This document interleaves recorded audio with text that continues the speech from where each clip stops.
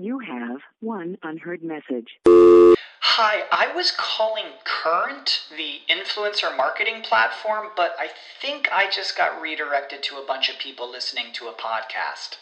Well, anyways, I was calling Current because I was told they could help get my brand set up on TikTok Shop, and even build out an affiliate program of content creators promoting my brand, and even have those content creators go on live streams and promote my product there. Wow, I could really use Current. I also heard that the brands they work with are making millions in sales. I guess I'll just go to their website at current.tech. You know how to book flights and hotels. All you're missing is a tool to plan the travel experiences you'll have once you arrive. That's why you need Viator. Book guided tours, activities, excursions, and more in one place to make your trip truly unforgettable. Viator has over 300,000 travel experiences to choose from. Everything from simple tours to extreme adventures and all the niche, interesting stuff in between. So you can plan something that everyone you're traveling with will enjoy. Real traveler reviews give the inside scoop from people who've already been on the experiences you're considering. So you can plan with confidence. Free cancellation helps you plan for the unexpected. And 24/7 customer support means you can travel worry-free. Download the Viator app now and use code Viator10 for 10% off your first booking in the app. Find travel experiences for you. Do more with Viator. Welcome to Webcology. Webcology is the show that takes you into the deepest and darkest ends of the ecosystem on the internet.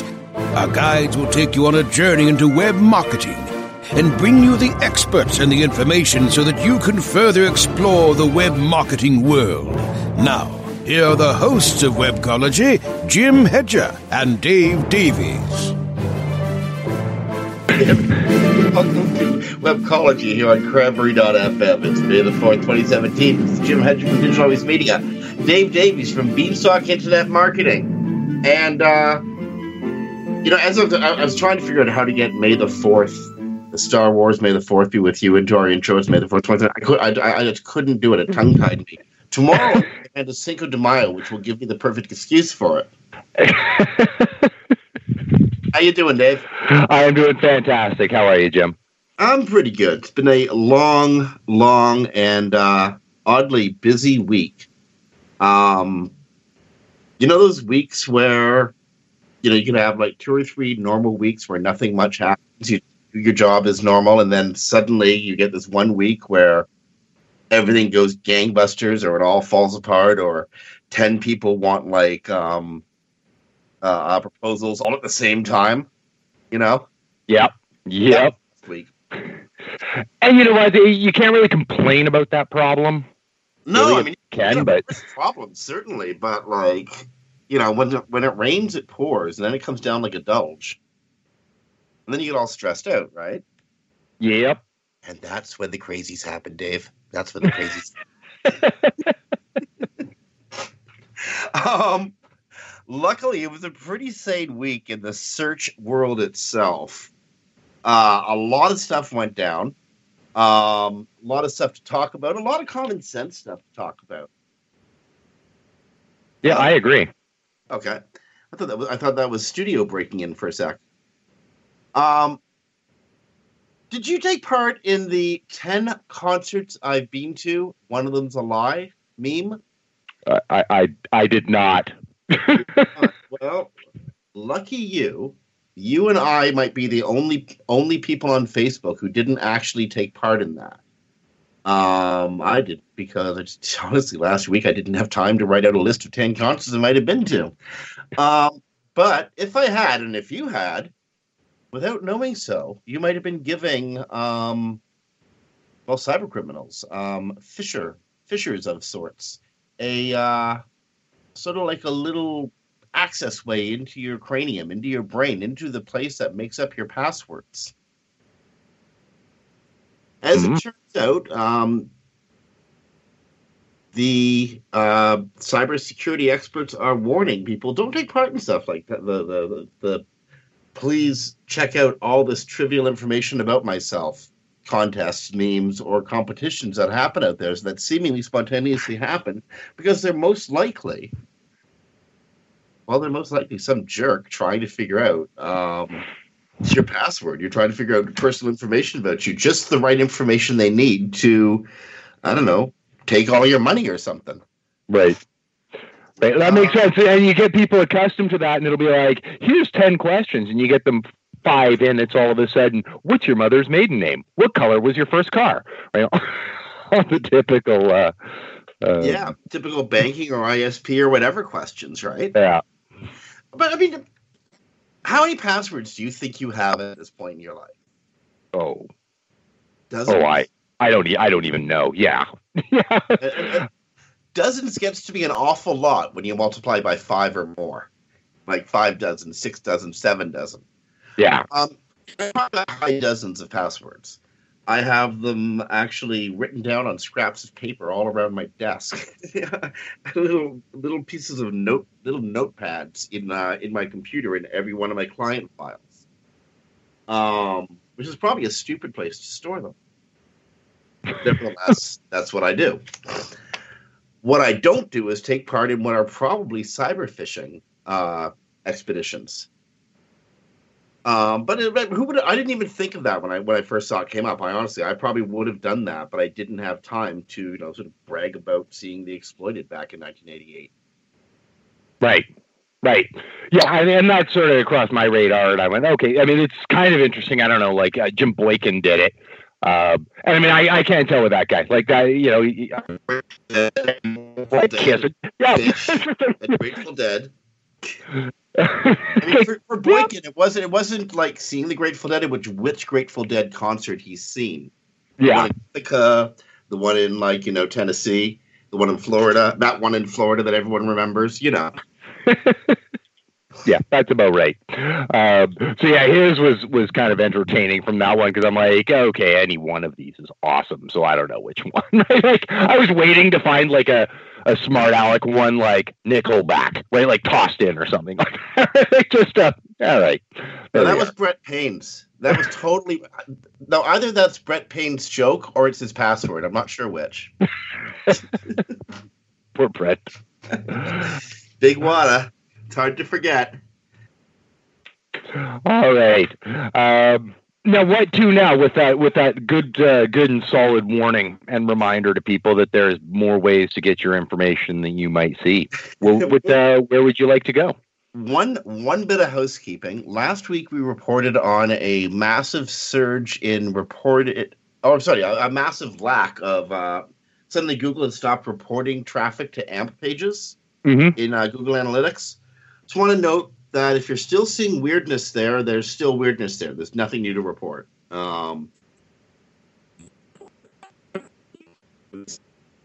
Announcement from Google that we've got this fixed, and I haven't seen any major changes in Google Analytics. How about you?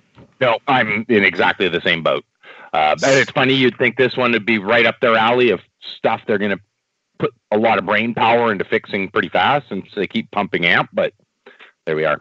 Yep. So if you're seeing stuff out there in Radioland, sweat it, of course, but don't sweat it too much because chances are everybody else is seeing the same problem, and they'll figure it out.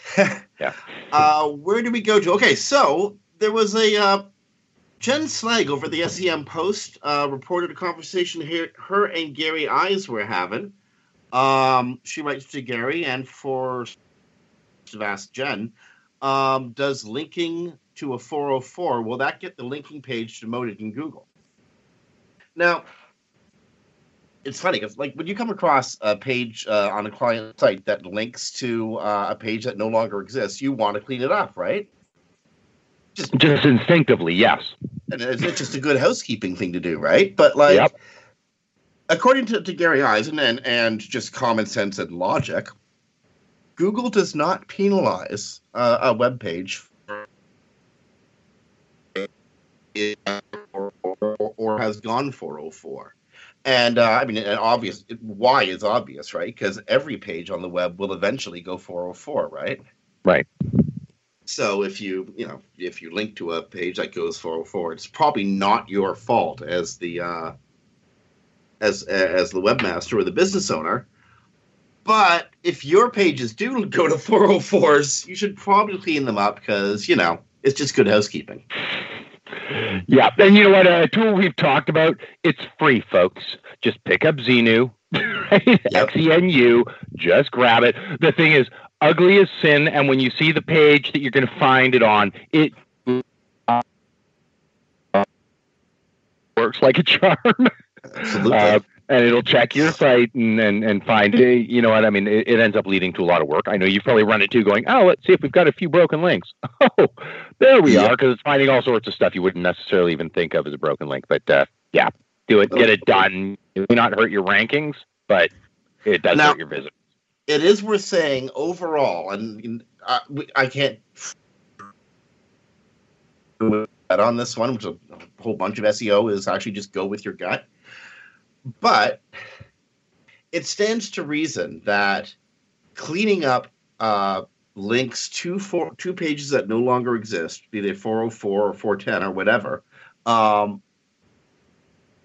it stands to reason that if you take care of those, you will have an overall higher site quality, which should help bolster or maintain already strong rankings on a site authority.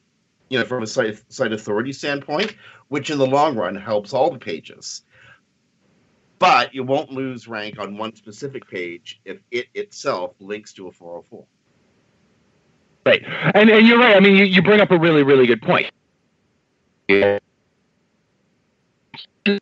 Thing is probably technically accurate. Well, you know what? I can virtually guarantee it's technically accurate. That, yes, your page won't be damaged for linking to a 404. But if it goes now through to a good solid page, that time between the person who clicked on your search result and landed at your site to the next time that person is back at Google again is extended because now they're distracted on somebody else's site, right? So you're improving those time on site, or I guess I view it more as like time between queries, right? Like rather than it's my site. That time between being on Google, going out, leaving Google, and then coming back. So if you can extend that out, that has to be a positive signal because that's one of the only things they can measure globally because people don't have Google Analytics on their sites, right? Like there are people who.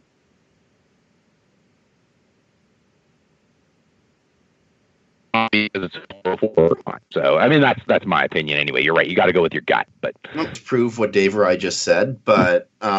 We're both like two old SEOs. We've been doing this for a while, and often the statements that stand to reason. It's not something you want to like bet the farm on if you're at like an SEO trivia contest. But if it doesn't take too much time, it's generally worth doing because if you do improve the user experience, you are going to improve the overall impression and the overall authority of the website, which brings us to the next subject I kind of want to talk about. And we'll have to talk about this when we get back from break. But it was an article that Danny Sullivan published over at Search Engine Land yesterday on May 3rd, how Google assesses the authority of any given web page. Looking forward to it. Yep. So it's about 20. You know what? I want to wait 2 minutes before we go to break. I don't want to take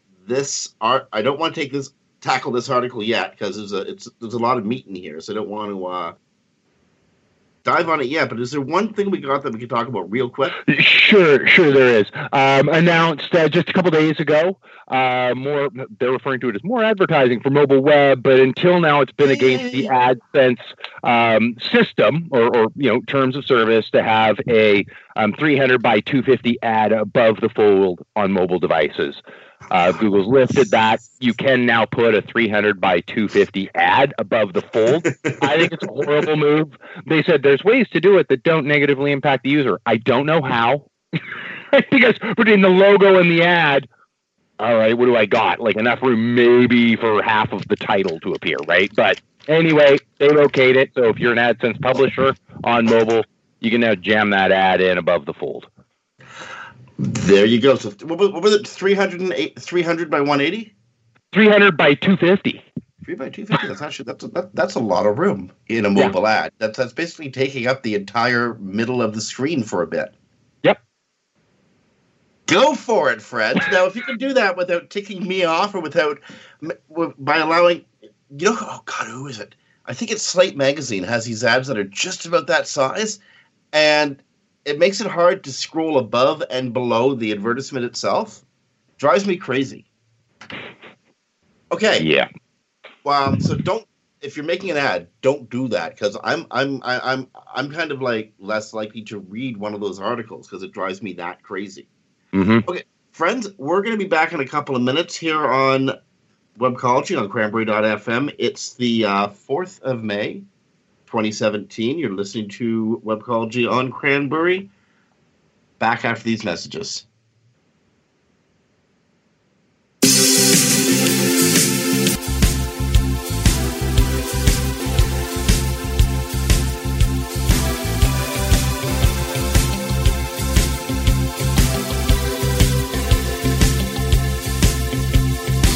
Sit tight and don't move. Webcology. We'll be back after this short break. Looking for a better way to get more traffic and interaction to your Facebook page? Imagine Facebook interactivity on your page like you've never seen. Introducing your new Facebook marketing fix, Zo Social, the new and revolutionary way to easily manage and automate your Facebook contests and sweepstakes. Create a fun, easy-to-win contest by writing a simple Facebook post. Watch your post go more viral and generate loads of interaction. Track your traffic and generate email lists with ease. Zo Social is mobile-friendly and complies with Facebook Terms of Service. Let Zo Social give your Facebook page some flash today. Zoom over to zosocial.com. Is your website hacked? Is your website displaying error messages or loading slowly? Even if there are no signs of malicious activity, your site may still be compromised. Websites, like cars, require regular maintenance to perform at their best and not leave you stranded. At Fjorge, our website maintenance experts can help you assess which one of our maintenance plans will best support your needs. Visit fjorgedigital.com or call 612-877-3840 and get the support and protection your website and business deserve. That's FJORGE digital.com. More refreshing talk radio on air and on demand 24/7. Only on Cranberry Radio.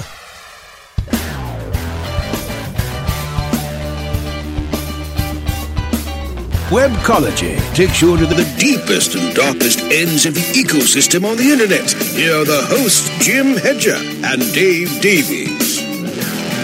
Welcome back to Webcology here on Cranberry.fm. It is the 4th of May, 2017. This is Jim Hedger from Digital Always Media, Dave Davies from Beanstalk Internet Marketing. And I want to talk about this article that Danny Sullivan published over at Search Engine Land. It was published yesterday. How Google assesses the authority of web pages. Now, that might surprise you, Dave, but apparently Google uses over 200 factors to do this. Whoa. And it also might surprise listeners who weren't around, but in the beginning, there was one factor. It was called PageRank. When like 1998 to 2000 to 2001 era, it used one major factor, and that was PageRank, and that was a calculation of the value of links coming into a page from numerous different sources. Often a fairly rudimentary calculation. They who have the most citations wins. Obviously, over time, that had to from 2003 onwards, Google had to suss out the value of every individual page inside of its index before it could figure out the value of a link, and that brought us to the present day, where links are still at least half the battle in SEO. Would you agree? I would. Yeah, it's definitely one of the major factors. Yeah, I mean, people are saying content is king, but yeah, that's true. But the real king is the relationship between content on one page and content on another, and as expressed by that link. So Google looks at all pages in its index and applies an authority, a weight to it. Mm-hmm. And that weight determines the value of a link from that from page A to any other page in Google's index. Mm-hmm. So the question is, how does Google assess the authority of any given page? How does that affect that page's ranking itself? And how does that affect the value of a link from those pages? It's a great article, totally worth reading. Google, unfortunately, it doesn't give you a heck of a lot of specifics. It doesn't tell you that this, and that are the factors. But what it does do is the article opens a number of, want a better word, clues, or for people who've been in the game for a while, it reminds you about stuff that you've read over the last dozen or so years. It does mention certain items, certain things like, content, where the link is, what quality raters think of the page, all that as authority factors. And also note something that we're going to want to talk about later on in the show, something that is not an authority factor. Right. What do you think? What would you reckon is important to you when you're thinking about signals that tell Google that this content or this page is authoritative? I mean, obviously there is the content, but my number one right now, because we can all produce good content, right? Or we can hire somebody to produce good content if we're not a good writer, right? So let's just count that as a more or less level playing field, unless you come up with something totally unique, right? Or first in, and so you own it. Like you look at Moz's, update, Google update history, right? Like they were first in to do it and they owned it. Right, and they still do, and it's a good diet, and they'll keep owning it because they keep it ever fresh, right? So that's fine. So they'll kind of own that and a bunch of queries around it, but more or less in any given niche, we can all kind of produce some good content if we're talking about some of the main phrases. So what's the leveling factor after that? It has to be links, and we got to count. Just for for listeners to understand what I mean by that, Mary here was working on one of our client sites and completely redeveloped their homepage, put a lot of the links to some core specialty areas that they had front and center on the homepage, pulled them out of the nav and put them front and center in big tiles with text on them. In the main area. Not only did the bounce rate go down, which that'll be great, it dropped by like 20% on the homepage, but the rankings of these specialties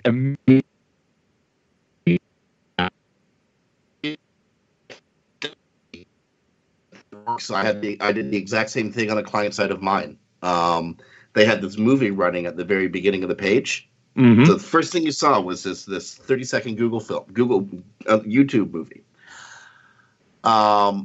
Their navigation appeared just above the movie. Nobody gave a damn because they were all concentrating, looking in the middle of the screen, so they didn't see the top level nav. Right. So I just put a layer of text over that movie, made that layer of text links to the main value propositions in the website. Sudden turnaround. So yeah, I can attest that works. See, and you know what? I think we're both talking about the same thing here, and I think it's worth noting for our visitors. Both times, and I don't think this is a coincidence, and we can talk about rank.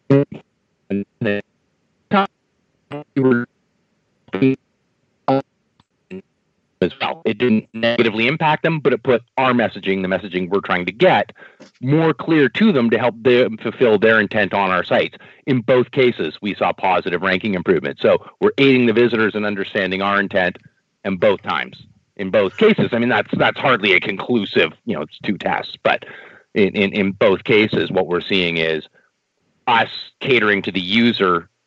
And all of a sudden getting a positive bump or reward organically from Google for it. Webmaster Quality Guidelines, or what used to be called the Webmaster Quality Guidelines, because they're actually quite different now than they were before. Mm-hmm. Now they're actually quite thin. And the basic rules. Here's, I was thinking, well, let's look up some of these signals so we could just, send them straight up on the air, straight up from Google, huh? Yeah. Well, Google's got 4 points.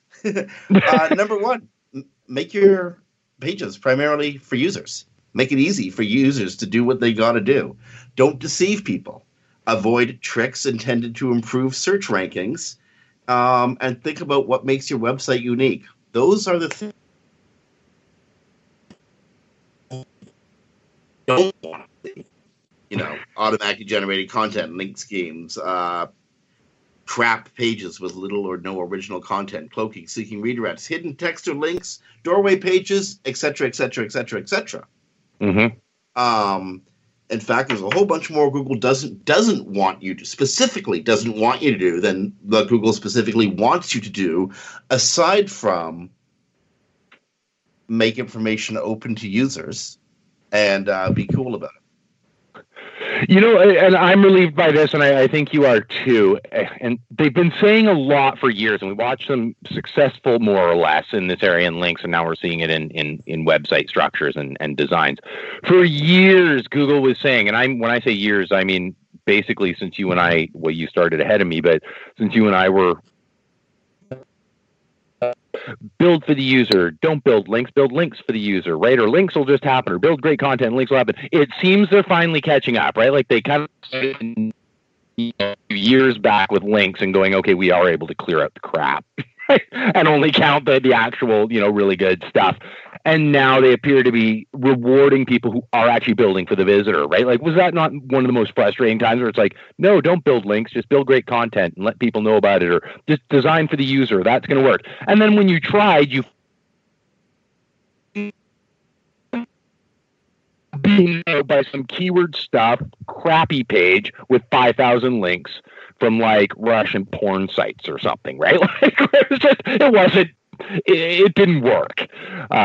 It appears they finally are starting to get that really, really nailed down, and which is great for everybody, including me as a searcher and user of the web. Except for the ones that involve Russian porn sites, because my brain keeps getting distracted. Well played. Yeah. Just can't seem to think straight when it comes across that Russian porn. Starts arguing with itself. Okay, where are we going next? I just wanted to get in that article by Danny on, what makes a page authoritative, and get SEOs thinking about creating like authoritative. It's not in the content. I mean, the content's important, but it's in all the stuff you do around the content. Yeah. What else do we got? Hey, they're probably cheating at it, but did you know that Ashley Madison is back in Google rankings again? I didn't know that until you let me. Well, now you know. Now I know. Aren't we? Isn't the world a better place? I suppose it is. Apparently, Ashley Madison is headquartered about a quarter mile down the road from me. So I might actually just go down there and ask them if the world is now a better place for them or not. It's honestly North York, Ontario, just down the road from me. Yeah, that isn't far from you, is it? No. So, are you running are any of your the websites in the stable of sites that you're responsible for still HTTP, not HTTPS? Yes. Okay. Now, do any of those sites have a search box or a user information form? You know what? There's a whole big niche that I'm going to go, folks. I'm working on a solution, and I'll let you know when it happens. Because if you're running sales real estate sales site, most of the providers will not provide the images. If you're pulling the feeds from MLS, the images themselves can't be pulled via HTTPS. Oh my! Yeah, I know. And if you look, go to any given real estate site, other than the ones that are actually running their own systems. Like go to any given real estate agent, and you're going to find that 9 times out of 10, they're in HTTP, not HTTPS. And it's because of this problem. Anyway, I've been ranting and trying to work with, and I won't name them by name because they are trying to work on this. So at least they're trying to work on it. But with one of the providers to go, and it's going to help a lot of people, but I just really care about my client. I'll be honest. If your client's pulling from a common database that everybody else in the industry is pulling from, and that database itself cannot serve images into an HTTPS environment, it ain't your client's fault. No, and the client knows that, and they're not blaming me either. But I've been on them literally since last March, 2016. You got to do this. No, we can't. But you've got to do that. No, we can't. Well, we're kind of working on it. Blah blah blah. Anyway, today I just sent them exactly the story you're about to talk about, and I sent them the link going, "You have a week to tell me yes, or we're coming up with a new solution with a different provider." So go ahead. What is the big news coming up that I guess you sort of touched on it about forms, but this is mission critical for people. Google's been threatening to do something like this for the longest time, and now they're saying in October that so if you have a website that is not secured, it's still straight HTTP, and you're running a search box, or you have a form that will take user information in it, Chrome browsers are going to show a little warning that your site is not secure. Google says it's going to be happening as of October. Dave, you might have the most trustworthy clients on earth, but I don't know how a user is going to feel when they see your client's website and a little warning, not secure beside it. They may totally trust these guys, but they're not going to feel comfortable giving them information anymore, are they? No, that's the thing that to me is, it's just like, this is just one hurdle you do not need. I'm looking at a client in real estate going, well, especially for you, because these are people about to drop sometimes a few $1 million. Like, nope, they don't need to see real estate. And a concern to me, of course, when we're dealing with that too, is if they see it on mine and then realize the whole sector's like that, well, maybe I was the person that taught them the whole sector's like that. Now they've moved on to fill in the form on somebody else's, right? Because they bypassed, our client because we outrank them, right? So it may actually behoove me to be higher ranked because it'll take them a few to figure out this is just how it goes. One of those damned if you do, damned if you don't. But yeah, it's a big one. If you're not an HT, the messaging is clear here, right? I mean, they told us in their initial thing, their push is to get the warning out to everybody. Now, basically, if you have a contact form, you better do it. Well, indeed, or you're going to look stupid in the SERPs, man. Yeah. We'd hate to see something happen to your good reputation or something, eh? Yeah. So that's that. Get it done, or your client is just going to look at you funny. Yep. Okay, here's another one. You don't know why. Well, I guess we do know why they have to publish it, because there's a whole bunch of articles that are all about optimizing for it. But John Mueller and Barry Schwartz would like to offer a friendly reminder that RankBrain has little to do with rankings. There's been a number of articles about how to optimize for RankBrain. I think we might have even talked about it a couple weeks ago on this show. Mm-hmm. Well, thing is, RankBrain is all about search queries, figuring out the meaning and the intent of search queries. It's not actually about the meaning intent of phrases on a web page. It's about what the searcher was looking for, not necessarily what the webmaster was offering the searcher. So it's kind of hard to optimize for RankBrain because it wasn't for optimization purposes in the first place. Now, I'm not sure I agree with that statement. That's the problem with me making that statement. But this is what Barry and John Mueller are saying. Yeah, they are. I'm not sure I agree with the statement, though. I completely don't. And I think this is a case, and once again, they're probably right if you want to look technically. Because I think when the English language, every language for that matter, is built such that it has, their Merriam-Webster who's defining exactly what a term means, and then the way we actually use words. Well, people will use the word funner. It's not a word, right? And that's fine. But when I say optimize for rank brain, I don't mean rank brain is a specific signal, which is, I think, what they're answering. You can't optimize for rank brain. It's not a signal. No, that's true. But if you understand what rank brain is doing, then you can now optimize your pages to take into account what it's doing. And to use a good example, and I'm not the first to come up with this, Rand Fishkin did a great piece on, quote unquote, optimizing for rank brain during one of his Whiteboard Fridays. Netflix. I'm searching up, top TV shows on Netflix. Okay, that's great. Rank brain comes in, tries to analyze this query. It's not actually adjusting. It's not a signal that's being adjusted, according to Rand, but I completely agree with him on this one. It's just adjusting the weighting of the signals. They want the top TV shows. Links aren't the most important thing because dude doesn't want, a ranking from 2 years ago that happens to have a lot of links talking about the top shows on Netflix because it's 2 years old. So, okay, freshness is more important in this case, right? So it's an adjustment of signals, but it's not a signal, so you can't optimize for it. But understanding that freshness is the key factor here and an overall maybe global relevancy of your site to talking about Netflix or TV shows or movies or whatnot, that understanding what the factors are is going to help you optimize your entire site to rank for it. You're just not ranking for it as a signal. So they're kind of right, but I think it's quite misleading.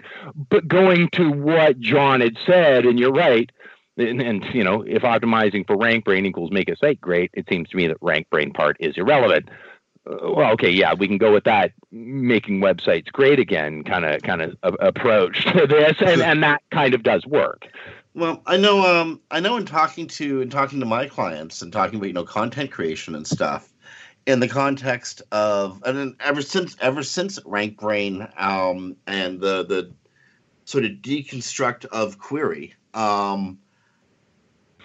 I've talked about the necessity to phrase a dozen questions in your head and find a way to answer all of those questions with every sentence. How do we know how to optimize for these keywords now, Jim?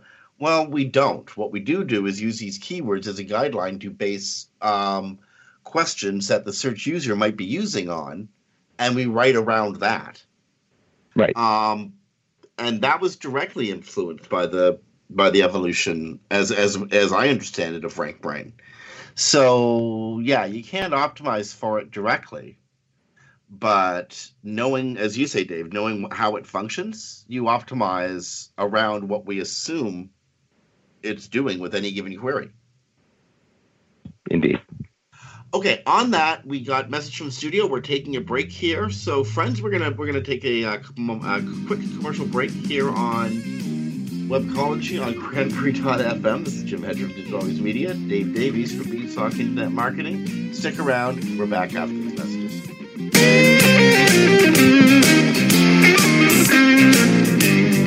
Sit tight and don't move.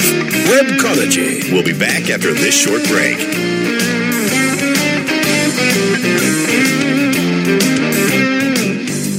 Looking for a white label SEO and social platform for your clients? Think eBrands. Free and unlimited SEO audit reports. eBrands. Premium Facebook apps and welcome page creators. eBrands. Twitter management app, analytics, and mobile site generators. eBrands. Let eBrands manage your search and social media campaigns and give you and your clients access to their white label dashboard, which have great reports that will wow your clients and deliver great ROI and results. Try eBrands for 30 days. Go to eBrandsWithAZ.com or call 1-866-625-5717. That's eBrands with a Z for eBrands.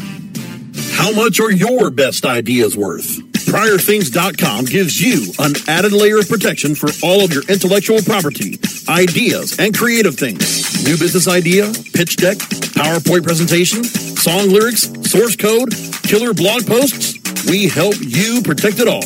How do we do it? We use the same technology platform that secures transactions for Bitcoin and other cryptocurrencies. Learn more at priorthings.com. Check out exclusive listener pricing for Cranberry Radio listeners by going to bit.ly/foundercircle.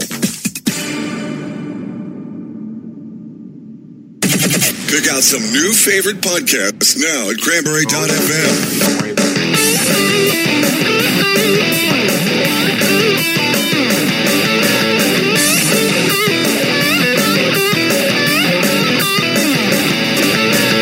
Webcology takes you into the deepest and darkest ends of the ecosystem on the internet. Here are the hosts, Jim Hedger and Dave Davies. Hey everyone, welcome back to Webcology here on Cranberry.fm. It is May the 4th, 2017. It's Jim Hedger from Digital Always Media, Dave Davies from Beanstalk Internet Marketing. We are rounding out the hour, and we're rounding out the hour. I'm not sure where we're going. We talked about RankBrain a few moments ago. Here's a fun one. I don't know how I'm going to use this in my practice, but I know you got a lot of stuff in travel and tourism, Dave. Yeah. Google hotel reviews and rating by different traveler type. That's kind of cool. That is very, very cool. Tell us what is it? Okay, well, from what I can see, you're the one who turned me on to the story. So let's see. This is how fast Jim is on the uptake. Okay. So it seems that Google is testing out new listings for hotels. So the example here that is used in the article Dave sent me is the gorgeous Chateau Frontenac in Quebec City, Quebec. Depending on the type of traveler, business traveler, tourist, tourist with kids, honeymooner, etc., the different traveler has different needs out of any given hotel. And so the review they see should, feature different types of information. I'm a business traveler. I tend not to travel for fun or for pleasure. I tend to travel for business. So I'm more likely to see a review of a hotel with business amenities, reviews from other business persons, than I am to see reviews about the children's area or the children's wading pool, because as a business traveler, I want to be as far away from the children's wading pool as I possibly can be. Because, they drive me crazy, and that only leads to criminal charges. But you can't drown them anymore, Dave. It's not the 70s. The 70s used to be able to drown them and just bury them out back of the hotel. You can't do that anymore. No, I know they drown them. No, they catch you. They have video cameras everywhere.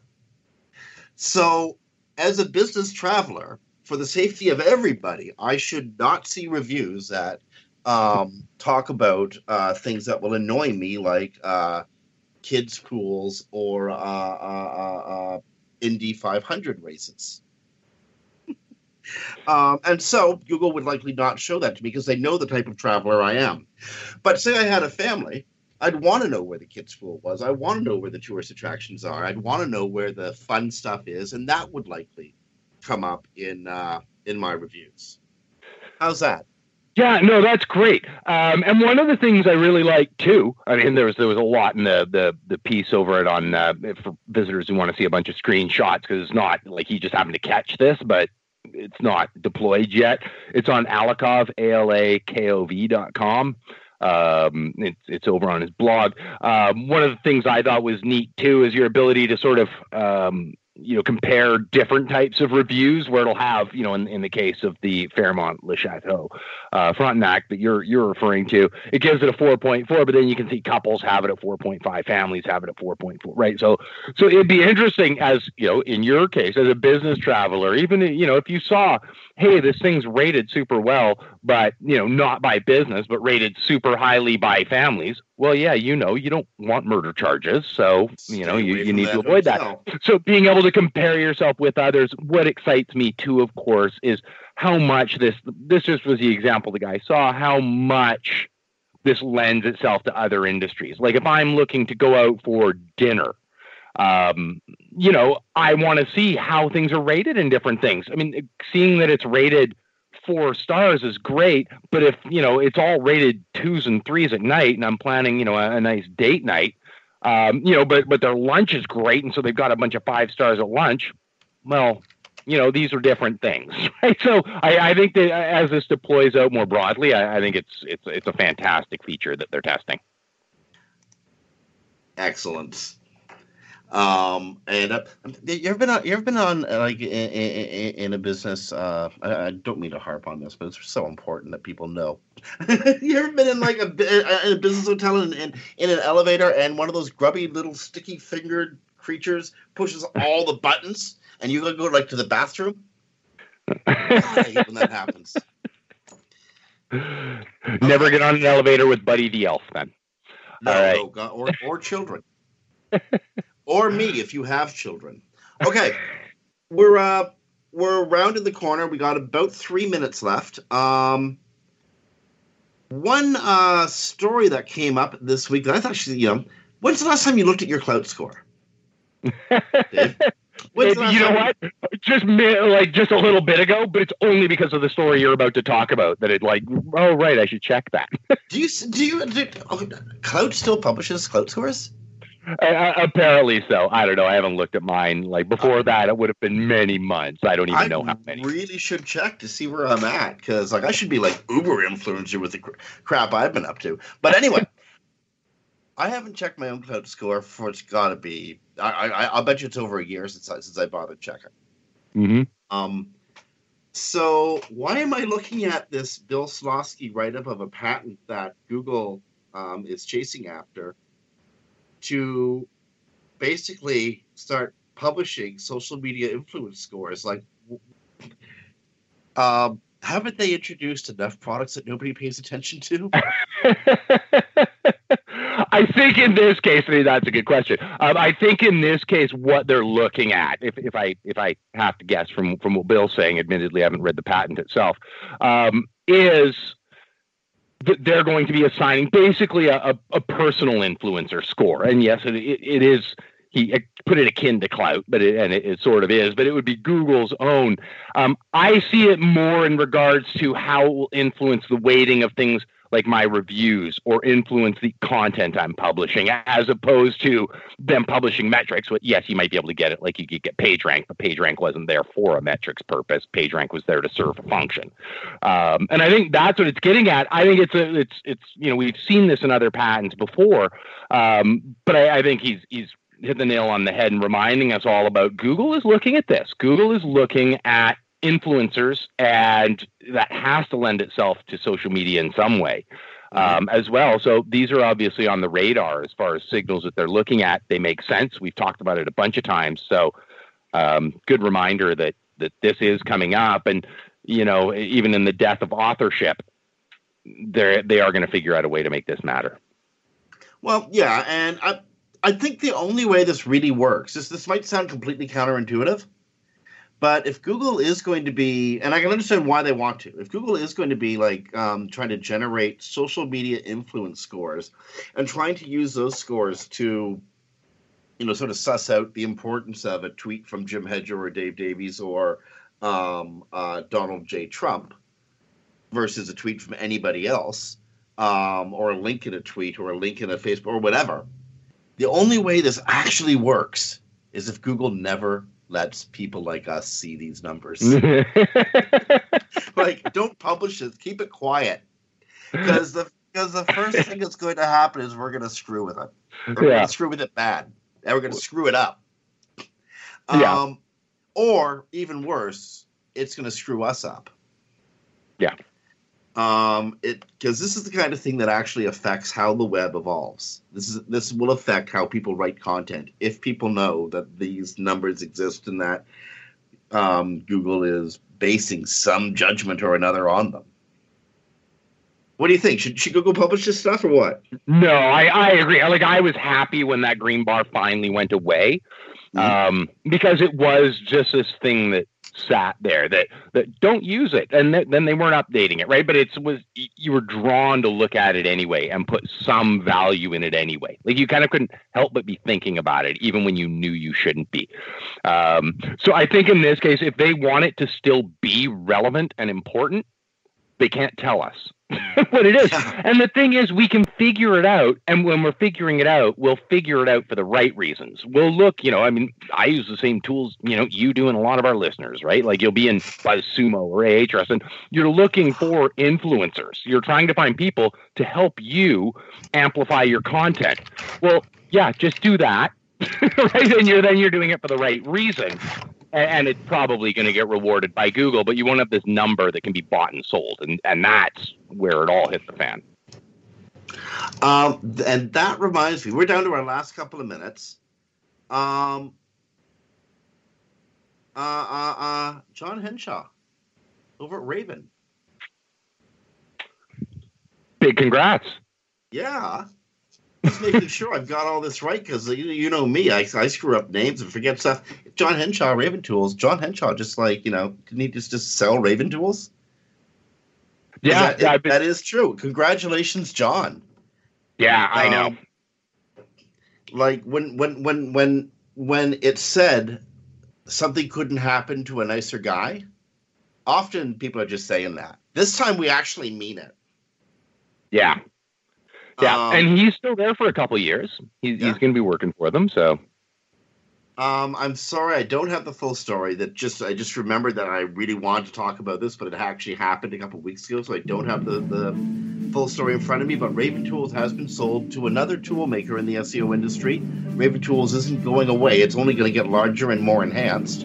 But most importantly, congratulations, John! A great character in the search marketing world. Good friend to Cranberry Radio and to Webcology and to Dave and I. So, John, congratulations. Indeed. We got to go now. We're out of time. Yep. Happens.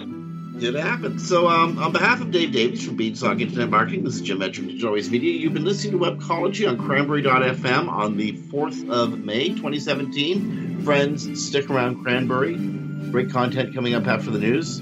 We'll talk to you next week.